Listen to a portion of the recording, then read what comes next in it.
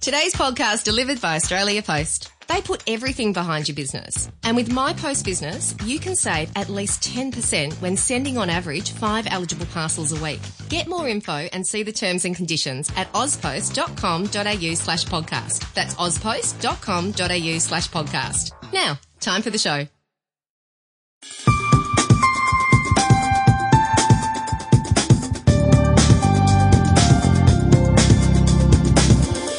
Hello, you're listening to the Devils and Details podcast from Business Insider Australia. I'm Paul Colgan and I'm here with global markets and economics correspondent David Scott. David, welcome back. Paul, great to be here as usual. Been a busy week, and joining us on the show to talk about everything that's happened, senior economist at Westpac, Matthew Hassan. Matthew, welcome to the show. Thank you. Look, a bit happening this week, Matthew. We had the Q1 GDP. And while it came in line with broadly what the market was expecting, there are a few concerns in there, aren't there? Yeah, that's right. So, there was a lot of speculation ahead of the number as to whether we might actually see a negative. For the first quarter, we had a few extenuating circumstances, pretty wet weather. Cyclone Debbie up in Queensland, and we already had a pretty clear hit to our exports for the quarter, which was set to contract, or take 0.7% off GDP growth. So it was in the end a 0.3 in line with expectations, but that's a pretty soft pace for GDP growth. Essentially all of it accounted for by a rise in inventories. And whenever that happens, you always have this debate across analysts as to whether that's a temporary phenomenon that reverses next quarter or whether it's indeed an unanticipated rise, the dreaded unanticipated rise in inventories that means everyone's overshot and demand is actually very weak. The most concerning aspects were really around incomes, household incomes. The last 6 months, we have seen a pretty good outcome for commodity prices in terms of trade and income nationally. For the quarter, it was a pretty good quarter for national income. I think it was up over, or nominal GDP was up over 2%. But the detail around the household sector shows that's completely bypassed households so far. And although jobs growth has been ticking over, the weak backdrop for wage inflation led to another pretty poor income result for the quarter, a little bit better than the fourth quarter last year. But again, households were drawing down on their savings or reducing new savings to fund the consumption that went ahead, and consumption wasn't particularly strong itself, up 0.5, and a lot of the uncertainty was around whether consumption had grown at all. We had retail sales stalling flat. So the overall picture for the income side for households is still pretty dismal. Around the consumption numbers, I think at least there, the 0.5 is ticking over, and we know there was a drag. So from the cyclone alone, retail sales up in Queensland went backwards 1.3% in the quarter. Right. So there was a clear disruption there that will roll out. But it's just looks to be pretty sluggish growth by any measure. And that I suppose positive terms of trade shock that we had in terms of the rise in nominal income nominal growth that we saw towards the back half of last year. I think we discussed it on the show actually that if you see something like this as a business, you'd be crazy to factor that into your ongoing overall costs, right? And lo and behold, I mean, you need to see, particularly in the commodity sector, those mining companies where we saw equities, nice rally in the mining sector on the ASX towards the back half of last year. I saw one of the global investment banks upgraded BHP today, actually. So they might have been a little bit late to the party on that. But anyway, the thing is that when you see those better prices that you can get on the market, and they look too good to be true, they probably are. And you've got to be a little bit careful in terms of how you pass that on down into wages. Absolutely. And so when it comes to sort of thinking about what's been happening in the commodity space over the last 6 months, it's been pretty clear from anyone who's in the sector that this was not going to last. There were very clear temporary contributors. So we had the restrictions on Chinese coal production were a big factor. We're in the middle of a bit of a pump priming for fiscal policy in China, and that's sort of supporting the demand side. And anyone in the industry was taking that approach, saying this, $300 a tonne for coking coal, that's back to the good old days. But no one was at all saying this is going to flow through to expansion. I think what it's done at the margin is relieve some of the pressure in the sector. So that really aggressive move for continuous cost cutting and cost reduction over the last 3 or 4 years has gone a little bit on the back burner. So it's probably best to think of it as a some easing in that downside pressure, but no one was really counting on this windfall to be sustained, especially up to 300, down to 150, and then back up to 300 again. This time with the cyclone disruptions, the main factor. I don't think the sector at any stage was really looking at this as something to plan on. That said, I think if you sort of step back, it's probably a bit more mixed. The iron ore price story has that's more around this sort of Chinese fiscal demand story, and maybe a bit better global demand as well. And that's sort of come back as well. So I think you've sort of got a lot of different shocks and mini cycles happening in the price. If you step right back, at the very least, that slide, that multi-year, 4 or 5 year slide in prices, at some level that seems to have arrested. And so it's a really complicated mix at the moment. And I think it's one thing I think Scott Morrison started talking about. This is just looking over on the fiscal side, where the government is trying to make sure that they keep a lid on spending, but what they've done in the last budget is to try and reframe for the public how they talk about spending, so that you can avoid having to contract as quickly the government's spending as a proportion of the whole economy, while still saying that you're trying to eliminate waste in the public sector, but make sure that the dollars that are rolled out and from the public sector are being used for productive investment, essentially in infrastructure, roads, the Sydney Airport, second Sydney Airport, etc. But as part of that as well, he was talking about we're in a more volatile world now, and Australia's a little bit more going to be a little bit more exposed to some of these shocks, and that's probably a bit of what we're seeing. I think what's interesting though is what we've seen over the last 3 quarters with economic activity. The contraction in the third quarter last year, rebound in the fourth quarter, maybe sailing close to contraction again in the first quarter of this year. Is that volatility notwithstanding, the underlying pace of growth is more sluggish, and so while you've got a more sluggish core, you're more susceptible to these minor shocks. And really, Cyclone Debbie was a significant event, but nothing like the Queensland floods in 2011 or some of the other shocks that we've encountered along the way. So while this volatility is in the mix, I think clearly we're not punching out strong enough trend growth to keep that buffer that we used to have. And so what would ordinarily have been a minor thing is now sort of coming close to tipping us over. Dave, what was your read on it? Weak was my read. In one word. Obviously, you guys have covered it very nicely there, but the core theme is that household consumption, which is just shy of about 60% of the Australian economy, is far weaker than what it was in the past. And that's courtesy of obviously very weak incomes growth and also elevated level of household indebtedness. And people are struggling to go and keep up their spending. So in order to go and do that, there's diverting less money to savings and more money to consumption. But the key factor is how long that can persist without a pickup in incomes growth. So, and this is the big question. So the changes in the workforce, the changes in the jobs, the types of jobs that we're doing in an environment where household balance sheets are kind of stretched just because credit has been cheap for a long time, and people have, and that's been part of what the Reserve Bank has been trying to encourage people to do, borrow up to try and make sure that they can gear up so that they can keep money moving around the economy. But now we're at a point where households, with wages growth the way it has been and continuously disappointing, just slightly to the downside, but repeatedly each quarter, that we're getting to this point now where households are a little bit more, or probably much more sensitive to the prospect of any small negative shocks.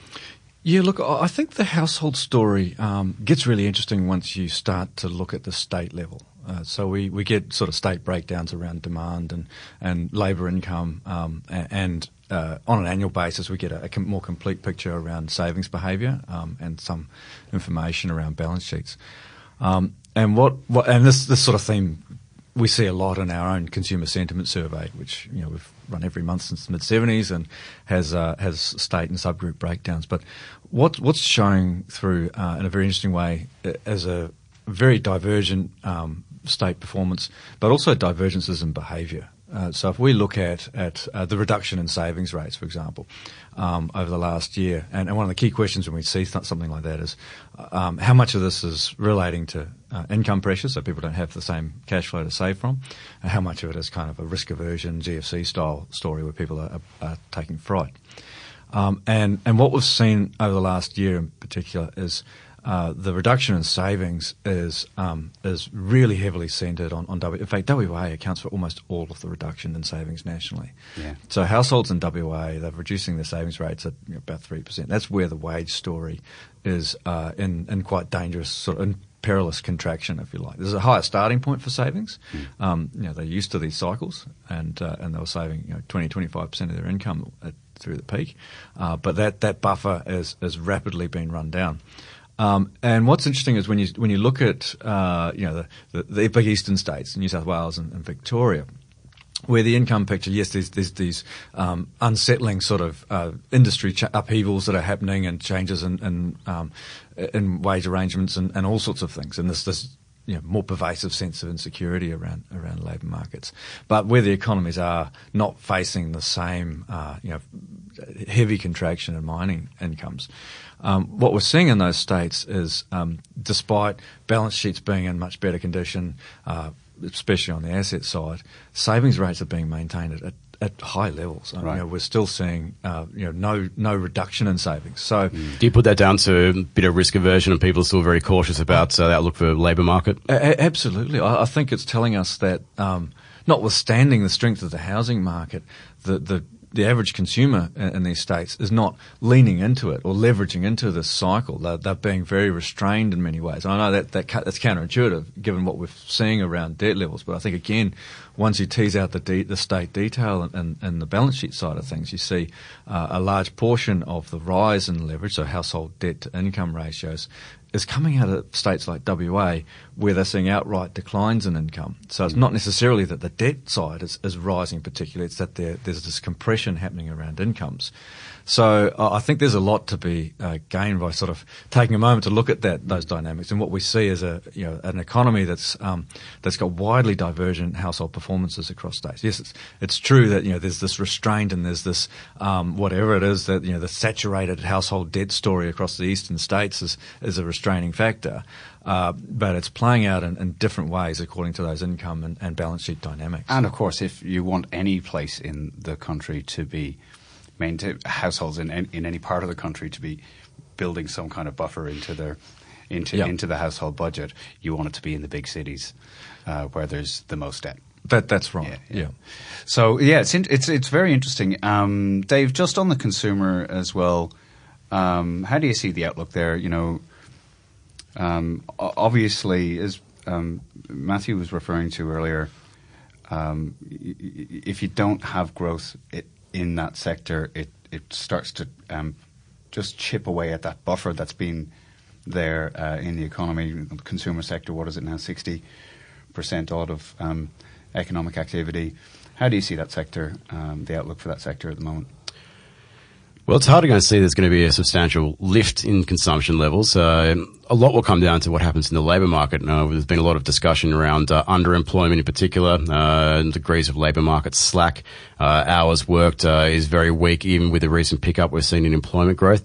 You'd need to see the confidence that businesses are expressing in surveys such as the NAB Business Survey start being transferred across to their workers and potentially starting to go and lift wages a little bit in order to go and see that flow-on effect to consumption. But I just don't see at the moment that risk aversion that we're seeing as part of this, the household savings ratio. You're also seeing in personal loan credit growth, should I say, which has been contracting quite substantially over the last few years. constantly little negatives that are coming in. So people aren't willing to go and borrow for consumption like they did in the past. When we saw the savings ratio briefly dip below zero before the GFC, that was because people were feeling confident and they were going and borrowing to go and consume. That's completely reversed. So when you put all the things together, a lot of it comes down to the labour market, and given the headwinds that are facing some of Australia's biggest employing sectors, such as retail, such as construction, it's not dire, but there's certainly grounds for a bit of caution. Matthew, perhaps you can talk a little bit more about this disconnect between some of the forward indicators which would point to perhaps a more positive outlook ahead, and what we're seeing in the consumer sentiment research that you guys do. So, the strength at the moment in terms of forward indicators is, strangely enough, is around the labour market. A lot of the business surveys, employment intentions components are actually pointing to a significant lift in employment growth over the next 6 months. Business conditions on those surveys are also quite positive. I think that the disconnect, I think it comes back to these overarching balance sheet concerns.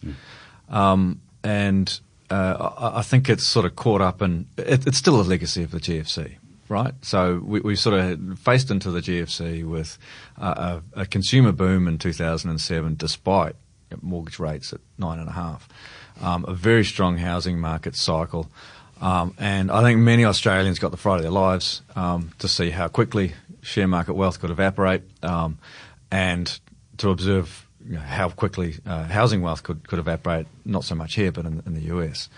And I think that sort of coincided with, timing-wise, you think about it, we've got the largest cohort of our consumer sector, the baby boomers, are right on the cusp of retirement, or maybe in retirement. So you kind of had this profound shock to risk aversion, this desperate sort of scramble to shore up finances in the first instance to meet debt servicing, but also to sell down some of the housing assets and prepare a bit more for plug a gap in retirement savings. And since then, we have had I think we did have a significant deleveraging across the household sector through that period. And we, maybe the last 3 or 4 years, you can argue that process had leveled out. People were a bit more comfortable with their debt levels.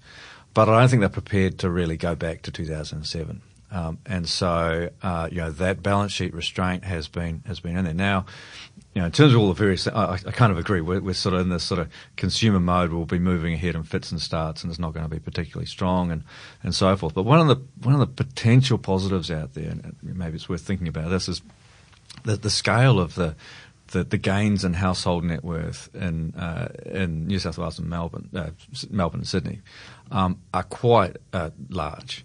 So, whatever their feelings about their debt levels, which they haven't really been lifting, these households are sitting on some pretty impressive gains in net worth, paper gains perhaps, and so far they haven't really realised any of those gains or really adjusted their behaviour at all. Now, there's doubts around housing and how real those gains are, and turnover in the market's very low, so you're not getting the cash flow sort of extracted from that equity.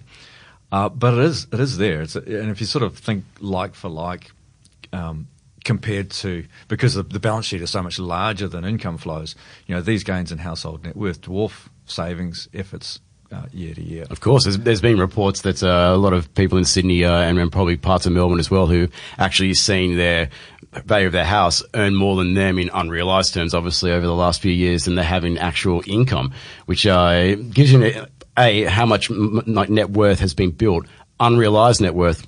But at the same time, it's just gives you a picture like how strong the growth has been. If people want to go and tap out and cash in now, obviously there's quite a big nest egg that they can go and I think that's the really critical question about where do we go from here, because that sort of group of homeowners, now facing potentially a choice over, no, maybe not this year, next year, or whatever, but they're going to transact at some stage.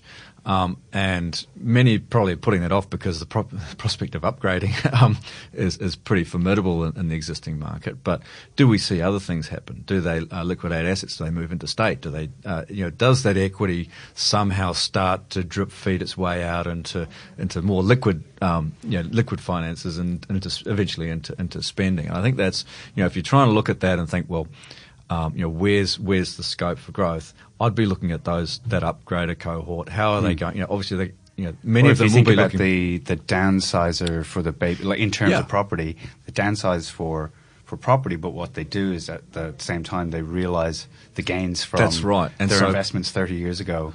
That's right. In houses, and how does that transact? It could be a very slow process if the market's on a go slow and it's sort of, on a restrictive credit and leverage restrictions in the mix, essentially. How does that unfold? Does it result in more interstate flows? Does it how does that equity move from here? And also potentially release some stock into the Sydney property market, which is a big. That's already, you're already seeing it, tentative evidence that's actually starting to happen. Listing numbers are slowly crawling off the mat. They're still quite low compared to historic norms, but you're seeing that there's actually more properties being put up for sale. So it's interesting to see how that's going to go and play out now in terms of the outlook for property prices, particularly with changes implemented by APRA around investor activity in the marketplace as well. But there's a sign that that's already occurring. So whether that will now result in people are starting to go and get a bit of turnover, more stocks coming on, more realised gains are being achieved in the vast majority of instances. Will that go into consumption? That is a key question. Yeah. And Matthew, I do want to just underscore one thing that you said earlier there in terms of when people were so happy, and David, you touched on it too. People were happy to run up a bit of debt in the run-up to the GFC. And if we think about how the GFC, which is now almost a decade ago, incredibly, about what the legacy is of that. So we obviously know it reshaped whole industries, whole economies. But the impact in some ways was kind of relatively minor, but there still is a sort of new, a community awareness or an awareness among consumers that there are real things that can happen in faraway places that can very quickly come and affect us here, and you kind of need maybe a bit of a buffer. Yeah, I think so. I think we're sort of living with an element of sort of post-traumatic stress disorder, reliving it every now and then, whether it's we have had genuine crises since then as well. The European debt crisis was a real scare, and it's a lot of the underlying issues around whether it's fiscal or debt levels more generally across the developed economies. They're still there in one way or another. But I think it's made Australian consumers much more sensitive. That said, I think 10 years on, going on 10 years on.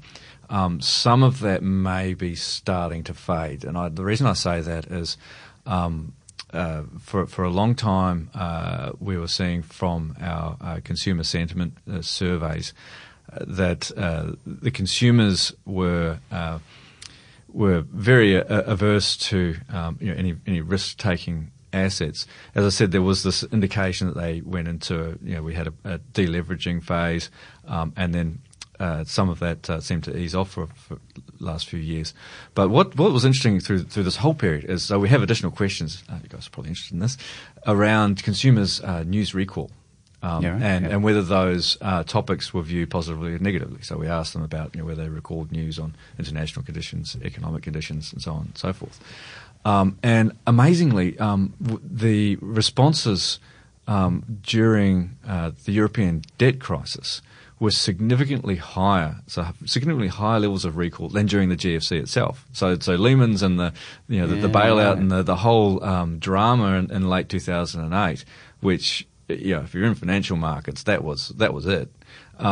Was actually a lower level. It had lower sort of consumers weren't as tuned into that as they were 2 years later with this European story that was far more complicated. I suppose perhaps it only became serious when Kevin Rudd walked out and said, "Hey, by the way, we're going to guarantee bank deposits," and well, hang on a second, maybe this is real. And by the way, and people start getting checks in the mail. Yeah, the interesting thing, and I don't fully. Maybe this is more to do with fake news or something, but the more recent dramas around Brexit and then Trump have actually had lower levels of recall than in 2012. I was really surprised at that. I don't know how you could have read any news over the last 12 months and not been aware of international conditions and some of these dramas. It is great. I honestly think there's a bit of fatigue, crisis fatigue. You see in financial markets now.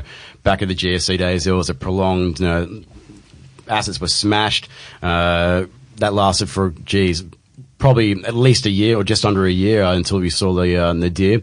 Then during the European debt crisis, same thing, but it was slightly shorter, prolonged period. And then Brexit, you look back, it's only just over a year ago. The pound devalued 10%. The pound devalued, but then everything was back to like being absolutely beautiful. The attention span is just nothing now. Same again with the US election. When the first results come out and Trump was going to go and take the presidency, everything was like, he had US stock futures limit down 5%, like the world was going to end. And then by the end of the session, the world was fantastic again. So it gives you a bit of indication. That people are like, okay, just another one. I'll buy an opportunity. Probably much the same with households as well. We've seen this before. I do think one thing that's really fascinating is when you look at the bond market now, so yields are, in US Treasuries and in, I think, Australian 10 years, just they're the two that I sort of look at for sort of where we're at. They obviously exploded up towards 2.7 for the USTs, 2.8 and about 3% for the Australian 10 years.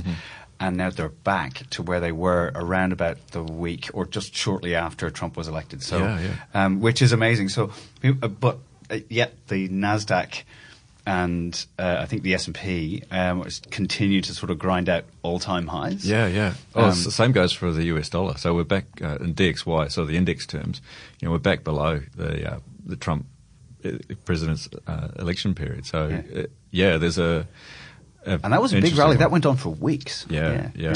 I think there's a reluctance though for a lot of people to go and sell down equities too much. The last 8-9 years has taught people that when there's a dip, it doesn't generally last very long. And I think that may explain partially why there's such a divergence between what you're seeing in rates markets and the US dollar to what's going on in US equity markets. And of course, a lot of US equities benefit from a weaker US dollar, so you've got to add that in as a factor as well. You're listening to the Devils in Details podcast from Business Insider Australia. So our guest is Matthew Hassan, Senior Economist at Westpac. Matthew, I thought it would be a nice opportunity. Australia brought up a bit of a landmark result this week with the GDP number. I think it's 103 consecutive quarters of economic growth without a technical recession. So 2 consecutive quarters of negative growth. More than a mouthful. Yeah. So basically, we're the world beaters at sustained periods of economic growth. We're going to put that on a trophy. That's right. Spot the editor. Jesus Christ. Right. But I did think it's, a good opportunity to just sort of mark about just like, let's have a quick look at just a very brief look at what have been the fundamental factors that have supported all of that. So we need to have some better words, I think. Economists need to come up with a much better framework for how to dish out these awards and actually label things. But so look, it's an achievement. So there've been many different phases to what is a very long expansion. The starting point was the early 90s recession. That coincided with a range of major policy changes. That whole period through started in the late 80s, but it really continued through the mid 90s. We saw the introduction of independent Reserve Bank policy, inflation targeting. We saw a significant reduction in inflation, a permanent reduction in inflation. Associated reduction in interest rates, and we had a whole series of deregulations and privatisation programs. So industries that hadn't been touched in decades were finally opened up or introduced to more commercial competition. And so I think for the early phases, we had the recovery from the recession, and then a period which is really probably the period that most people have the fondest memories of, I imagine, where interest rates just went progressively lower, and some pretty big steps, where we had a productivity boom, and so it was all coming. You know, I think it's probably the favourite period, particularly for the central bank, where they could look at strong growth and not have to react to that much. I mean, they got a bit spooked early on. Thought that inflation might come back, but so that sort of early period was pretty important.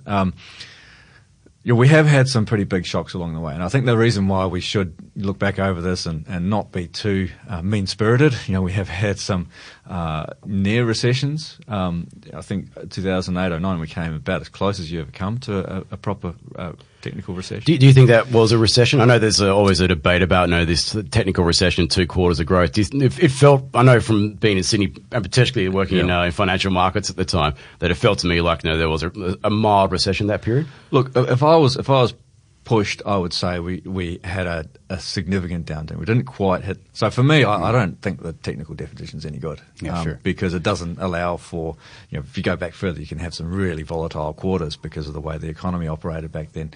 It doesn't allow for really weak annual growth. If you've got a big contraction and then a small rise compared to 2 back-to-back small contractions.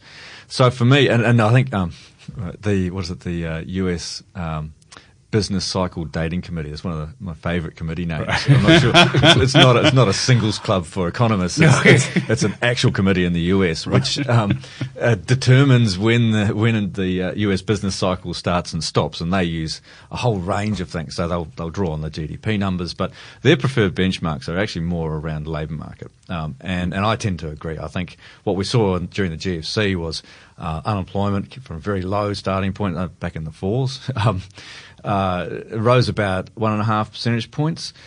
If it had risen 2, I'd say that's a recession. If you go back to the early 90s recession, it was a pretty bad one here. We had 5-6 percentage point rise in unemployment. Similarly in the early 80s, but I think 08-09, that's pretty close to a recession. It really does. It worries me sometimes, coming from Ireland, where I was here when the last recession hit, but that was a really nasty one.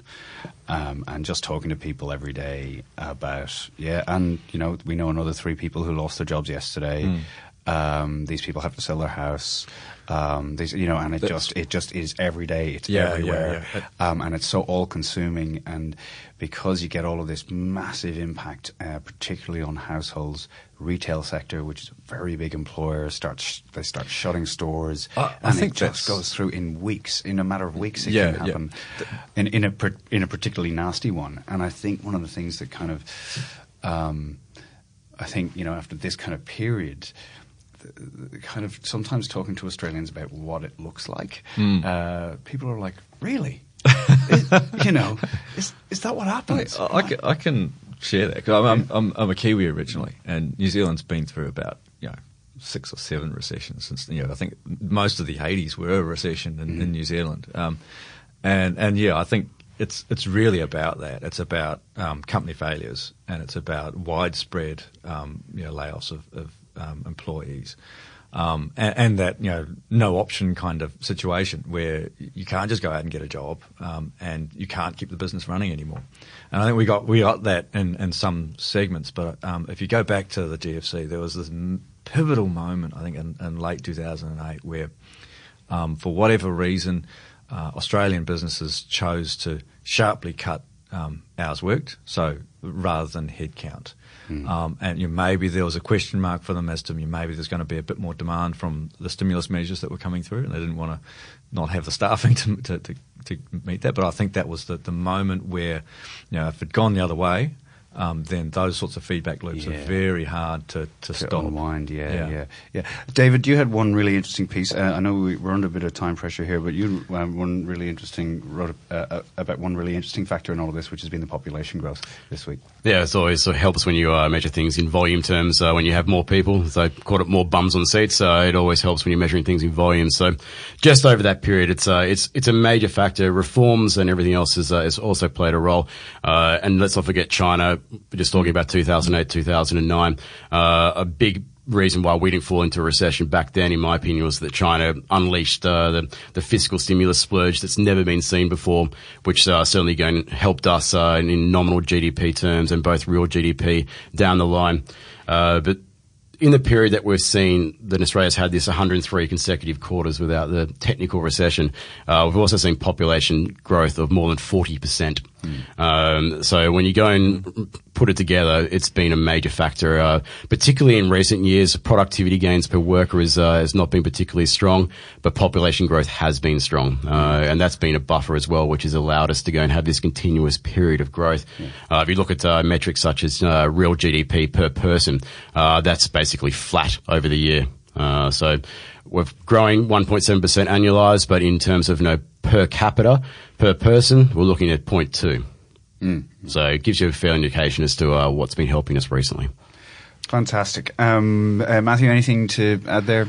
Just one thing. So I take this point. I agree that it's revealing about conditions in the household sector in particular, and why this growth it was not great growth to begin with, but it looks even worse at the individual level. And the strong population growth story in Australia is something that tends to get overlooked. It's part of the reason why we've had this buffer when shocks have come along. To grow at 2% or 2% plus on average is pretty extraordinary. Most developing economies don't have that sort of, it's stronger than Malaysia and a lot of Southeast Asian developing economies. The only thing I'd add there, though, is in some respects, the population growth is speaking to some of the drivers of our economy. And in many ways, we are a migration attractor location. Exactly. And while I'm in the minority here. Right. An Englishman, an Irishman and an Australian and a Kiwi walked into a podcast studio. and we shouldn't just be so dismissive of that, because you can't just put up a flag and say, come here. You've got to have some genuine reasons why people want to come and live in Australia. And at the moment, there's a whole range of things, lifestyle, et cetera, et cetera. A lot of it's also tied up with our education system and our foreign education exports. One of the numbers that I pulled out recently was to track migration arrivals against the government's migration program.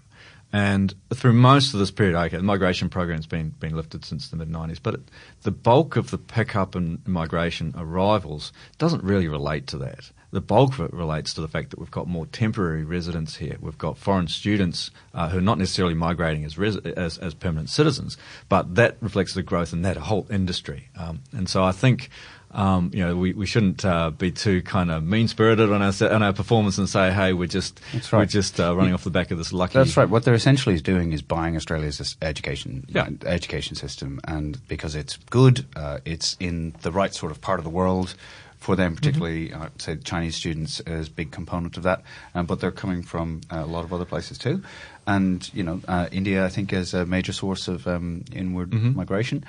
And, like as you say, we shouldn't be too sort of mean-spirited about it, because it's people wanting to come here and improve themselves because they think it's high quality. Okay, we're going to wrap it up. One quick thing, the Lions are in your home country. Matthew, are you looking forward to watching a bit of that? Oh, I'm very excited. Very, very excited. I know, they've gone a bit shaky the first couple of games, but they're looking like a big, tough unit that I think the tests are just going to be incredible. Yeah, and the spirit is there. I went to a couple of tests the last time, and one of the great things I will say about the Lions is up there in our little corner of Europe, where, let's say how can we put it, that we've had some neighbourly disagreements over the past few centuries. But, these days everybody knows each other. We all visit each other's towns and marry each other, buy each other's houses, work for each other's businesses, all of that kind of stuff. Right. And this is the one thing that we can all sort of do together. Yeah. And you get Englishmen, Irishmen, Scotsmen, and a disproportionate number of Welshmen getting together and and having dinner and drink a beer and watch a rugby, and it's it's really already looks amazing. Yeah. So poor old Lions getting smashed by the Blues. I sort of they had the Babas, which is always a little bit mercurial, up first, and then the Blues they got beaten. I think they've got the Crusaders next. That's interesting, because I think that'll be a shadow test in a lot of ways. The Crusaders are putting up their All Blacks for the game. The Lions are going to front their first strings team as well, by the looks of it. Yeah. And I think they also play a similar style in some ways. So the really sort of choking, sort of defensive dominated control aspect is going to be fascinating. Who comes out on that?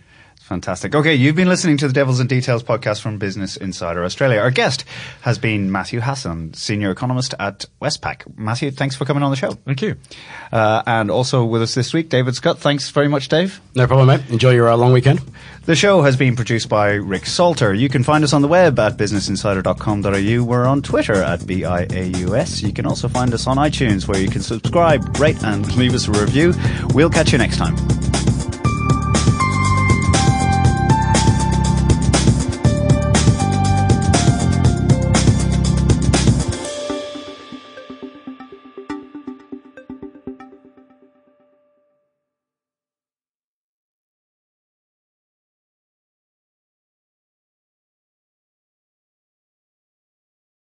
This podcast was delivered by Australia Post. If you've ever received a branded package, you'll know it's a small detail that makes a big first impression. Now with Australia Post, you can design your own personalised packaging. For more info, go to ozpost.com.au/podcast. That's ozpost.com.au/podcast.